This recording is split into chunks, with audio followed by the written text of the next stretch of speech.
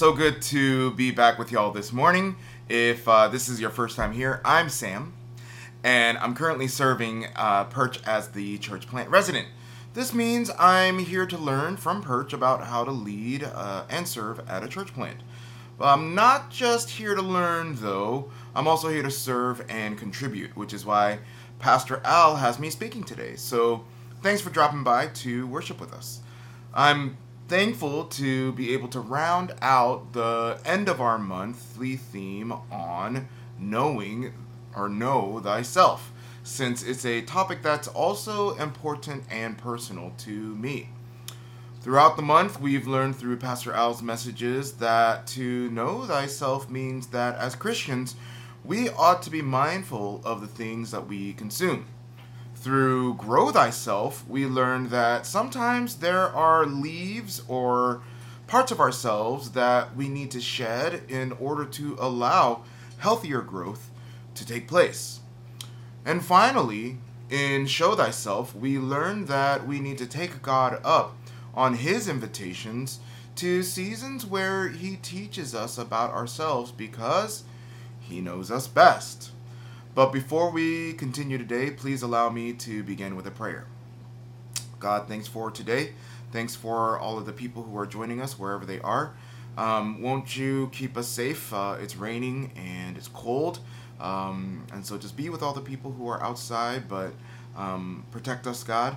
And we just ask that you would just be with us today as we once again crack open your word and just see what you have for us as we round out our month on knowing thyself. We thank you for being the God who makes this possible. Holy Spirit, I ask that you would be with us, that you would be in charge of this message, not me. We thank you in your name and pray. Amen.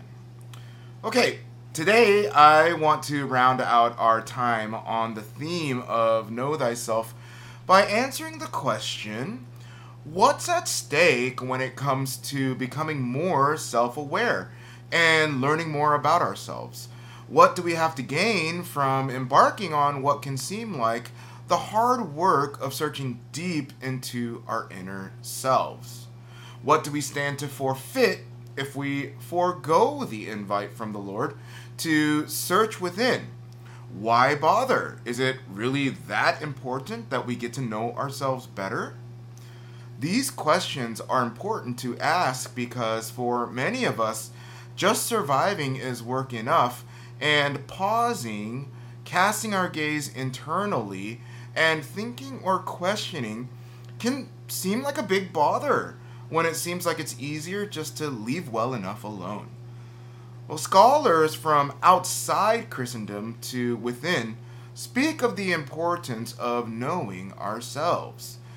Socrates, the great Greek philosopher, once said, "The unexamined life is not worth living."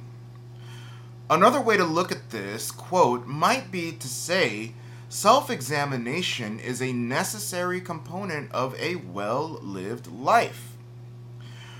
On the other hand, one of the greatest theologians of our faith, John Calvin, said this in his Institutes of the Christian Faith: "Without knowledge of self, there is no knowledge of God." Calvin goes on to mention that true wisdom consists of two things: knowledge of God and knowledge of self. Without knowledge of ourselves, our limitedness, our brokenness, and therefore our need for care, our need for saving, we cannot know of the one who ultimately cares, the one who ultimately saves, who's God. And without the knowledge of ourselves and the knowledge of God, we cannot have true wisdom. So, if Christians and non-Christians alike can agree that it's important to be in the know, then we should be able to surmise that the stakes are pretty high for one who endeavors toward the cause of knowing oneself. There is much to be gained for those of us who embark on the journey, and equally much to lose should we reject the invite. Now, to reject the offer of self-examination is an act of ignorance. It means that we're willing to overlook things about ourselves. when we overlook things about ourselves, it can turn into fear, a fear of the unknown. But 1 John says this about fear for one who is affected by the unconditional love of God. He says, "There is no fear in love, but perfect love drives out fear, because fear has to do with punishment. The one who fears is not made perfect in love." We who have experienced God's perfect love know that thanks to Jesus, we don't have to fear judgment, condemnation, reprisal, or punishment.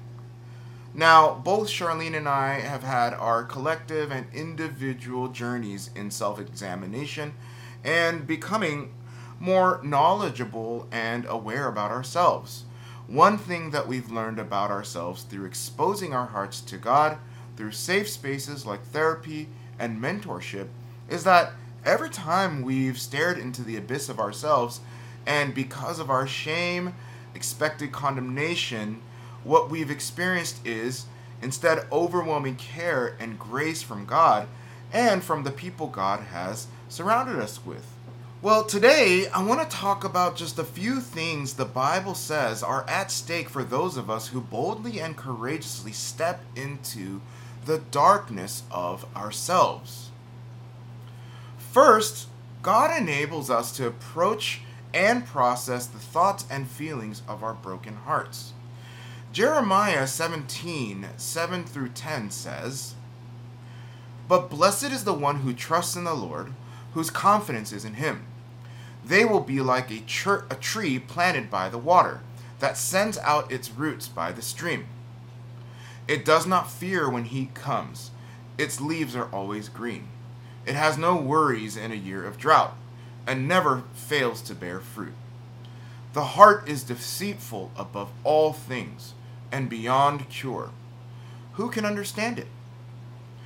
I, the Lord, search the heart and examine the mind, to reward each person according to their conduct, according to what their deeds desire." Our hearts, just like anything else that is vulnerable, wants to protect itself. But in our brokenness, our hearts can deceive us into thinking that we need to shield ourselves by isolation from exposure from elements outside of us. The only problem is that our hearts can also deceive us into thinking that we need to protect ourselves from God as well. Our hearts can get us thinking that perhaps we don't need God and we can survive on our own. We can get defensive towards God. Many of us unknowingly already live this way. Like many people, I grew up with a daddy wound. This means that early on in life, I experienced trauma from my father that affected my outlook on life and the choices that I would make in some profound ways. I grew up not really depending on my dad because for 10 years of my life, he wasn't there. All of a sudden, when he tried to be a father figure in my adolescence, I harbored a deep resentment toward him. I couldn't trust him, and my heart needed to protect itself. So I became fiercely suspicious of male authority figures. I didn't realize until much later after I became a Christian that I carried this sentiment into my relationship with God, who is our Heavenly Father. Once I realized that I harbored the same resentment and suspicion towards God as I did my earthly father, even though he and my earthly father were nothing alike, it helped me to stop reflecting on my human experiences onto God, and instead to start reflecting my experiences with God upon my very human father. Eventually, I was able to forgive my dad for my early child experiences thanks to learning about my tendency to be defensive to God. Jeremiah says that though our hearts can be deceitful as a result of our brokenness, that those who trust in the Lord are blessed because we don't have to be worried or fearful about times of spiritual dryness or times when we feel like we're in the fire. He is in charge of tending to our feelings and our thoughts. He will not only sustain us through our times of reflection, introspection, and learning about ourselves, but He will use it to help grow us and help us thrive. Secondly, God helps us to become more genuine, honest, and truthful about our desires. In Romans chapter 7, the Apostle Paul says this about our core desires. We know the law is spiritual, but I am unspiritual, sold as a slave to sin. I don't understand what I do. For what I want to do, I do not do, but what I hate, I do. For I know that good itself does not dwell in me, that is, in my sinful nature. For I have the desire to do what is good, but I cannot carry it out. For I do not do the good I want to do, but the evil I do not want to do, this I keep on doing. What a wretched man I am! Who will rescue me from this body that is subject to death? Thanks be to God, who delivers me through Jesus Christ our Lord. This is a pretty well-known passage, though I wonder if it's for the actual message that Paul is trying to give, or because his wording is such that it causes some confusion unless studied very intently. But the basic gist is this: our brokenness and sin clouds our ability to know and act upon our true and core desires, and instead we settle for self-medicating, an unhealthy brand of autonomy and independence, or a legalistic bent towards self-righteousness. Paul says that Christ is the only one who can deliver us from being perpetually blind to the things that our hearts truly desire, which is to be known and to be loved. And if we know the true source of both of those things, then we ought to know that what we truly desire is God. I have a lot of experience of doing what I ought not do, and in turn, not doing what I know I ought to do. As I have mentioned, I suffered lots of early childhood trauma, from early abandonment by my biological mom, to being left by my dad to live with my aunt and uncle, feeling like I wasn't wanted by my adoptive family, or, quite honestly, really anyone. As a result, I became a self-soother, developing an addictive personality. From an early age, I was comfort eating to relieve my stress from emotions I couldn't handle. When I was in 4th grade, I was exposed to porn for the first time, which began a complicated relationship with addiction that I still receive therapy for today. In college and post-college, it was alcohol and substance abuse until I got a DUI in 2008. If there was something to stuff into the hole in my heart, I stuffed it. I didn't realize until I came back to church and was accepted by the people there that I was also accepted by my Creator, my Savior, my Heavenly Father. That the hole in my heart was a God-shaped hole. Subsequently, with lots of searching and learning about addiction and learning about myself, I've learned a couple things. First, that addiction is most often an intimacy deficiency.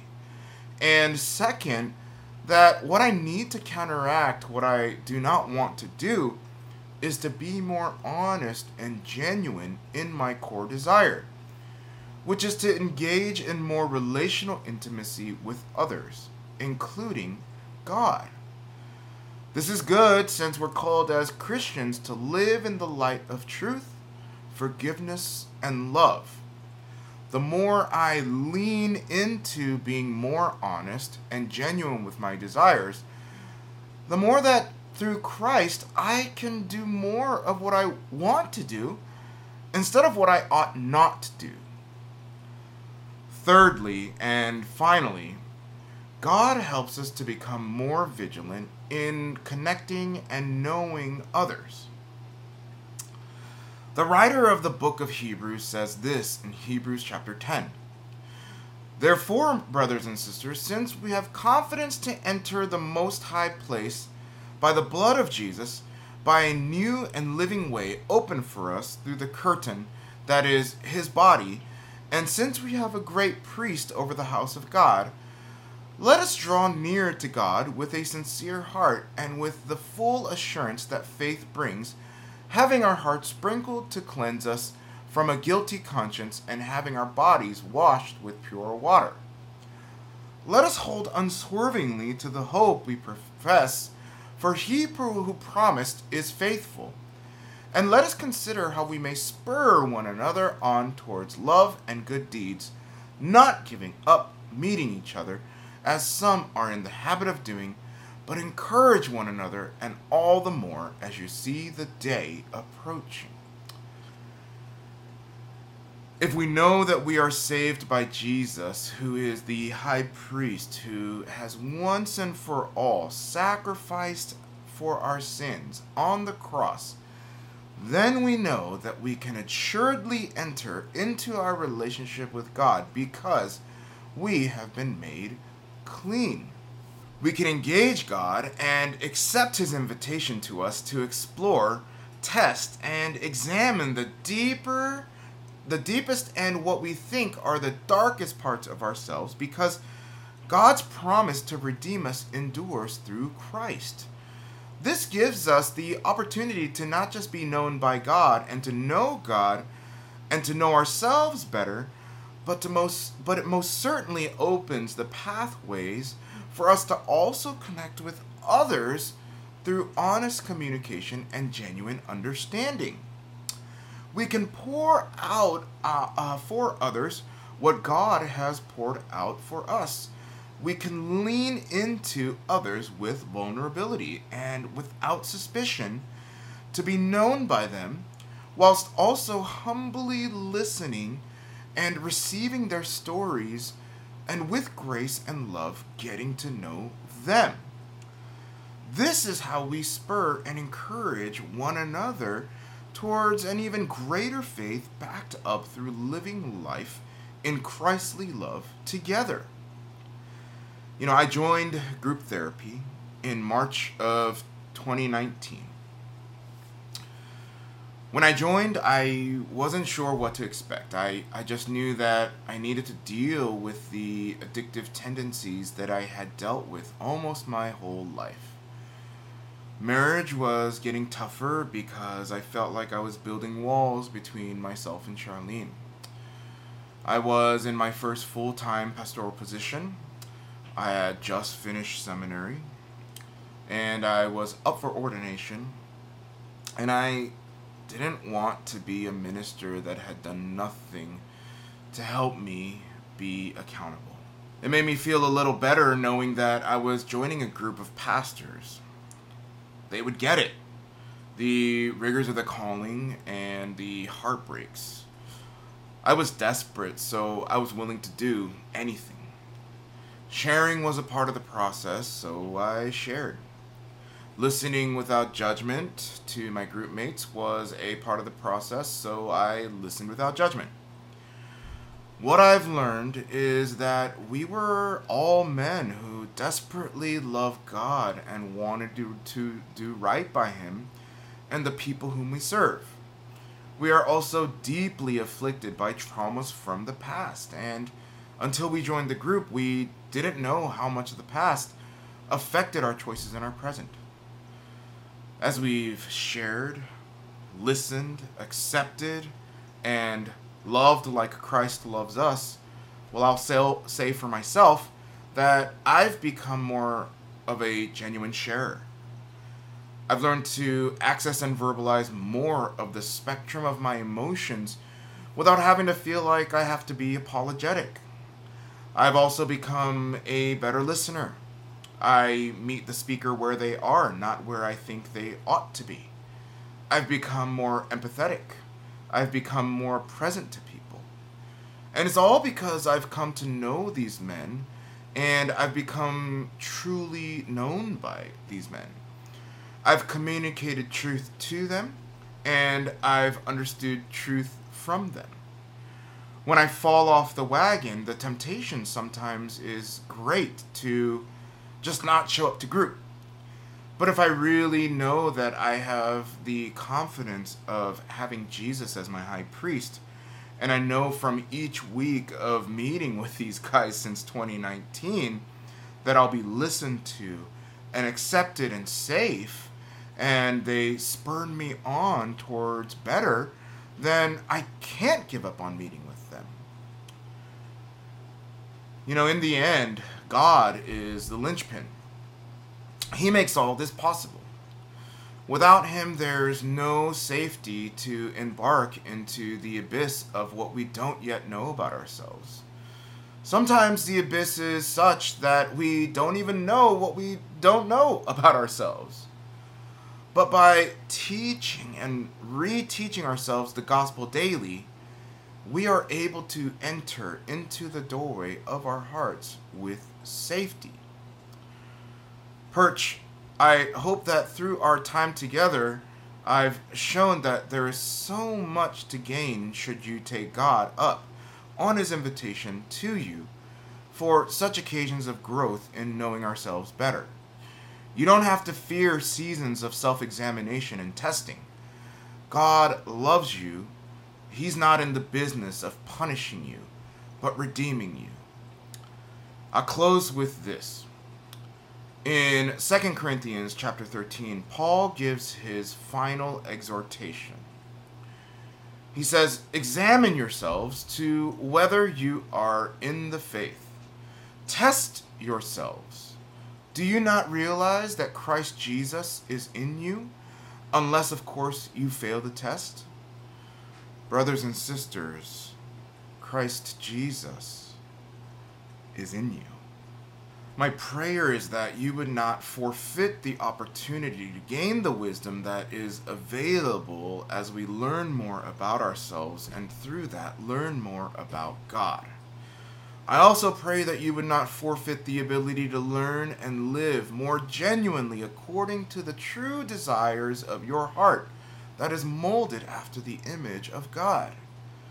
Finally, I pray that as you gain wisdom of who you truly are through who God is and unearth what is genuine in your heart from your Creator, that you would be an instrument of the gospel to others that is genuine, vulnerable, gracious, and loving. Let's pray. God, we thank you so much for today. We've learned so much through the month about knowing thyself.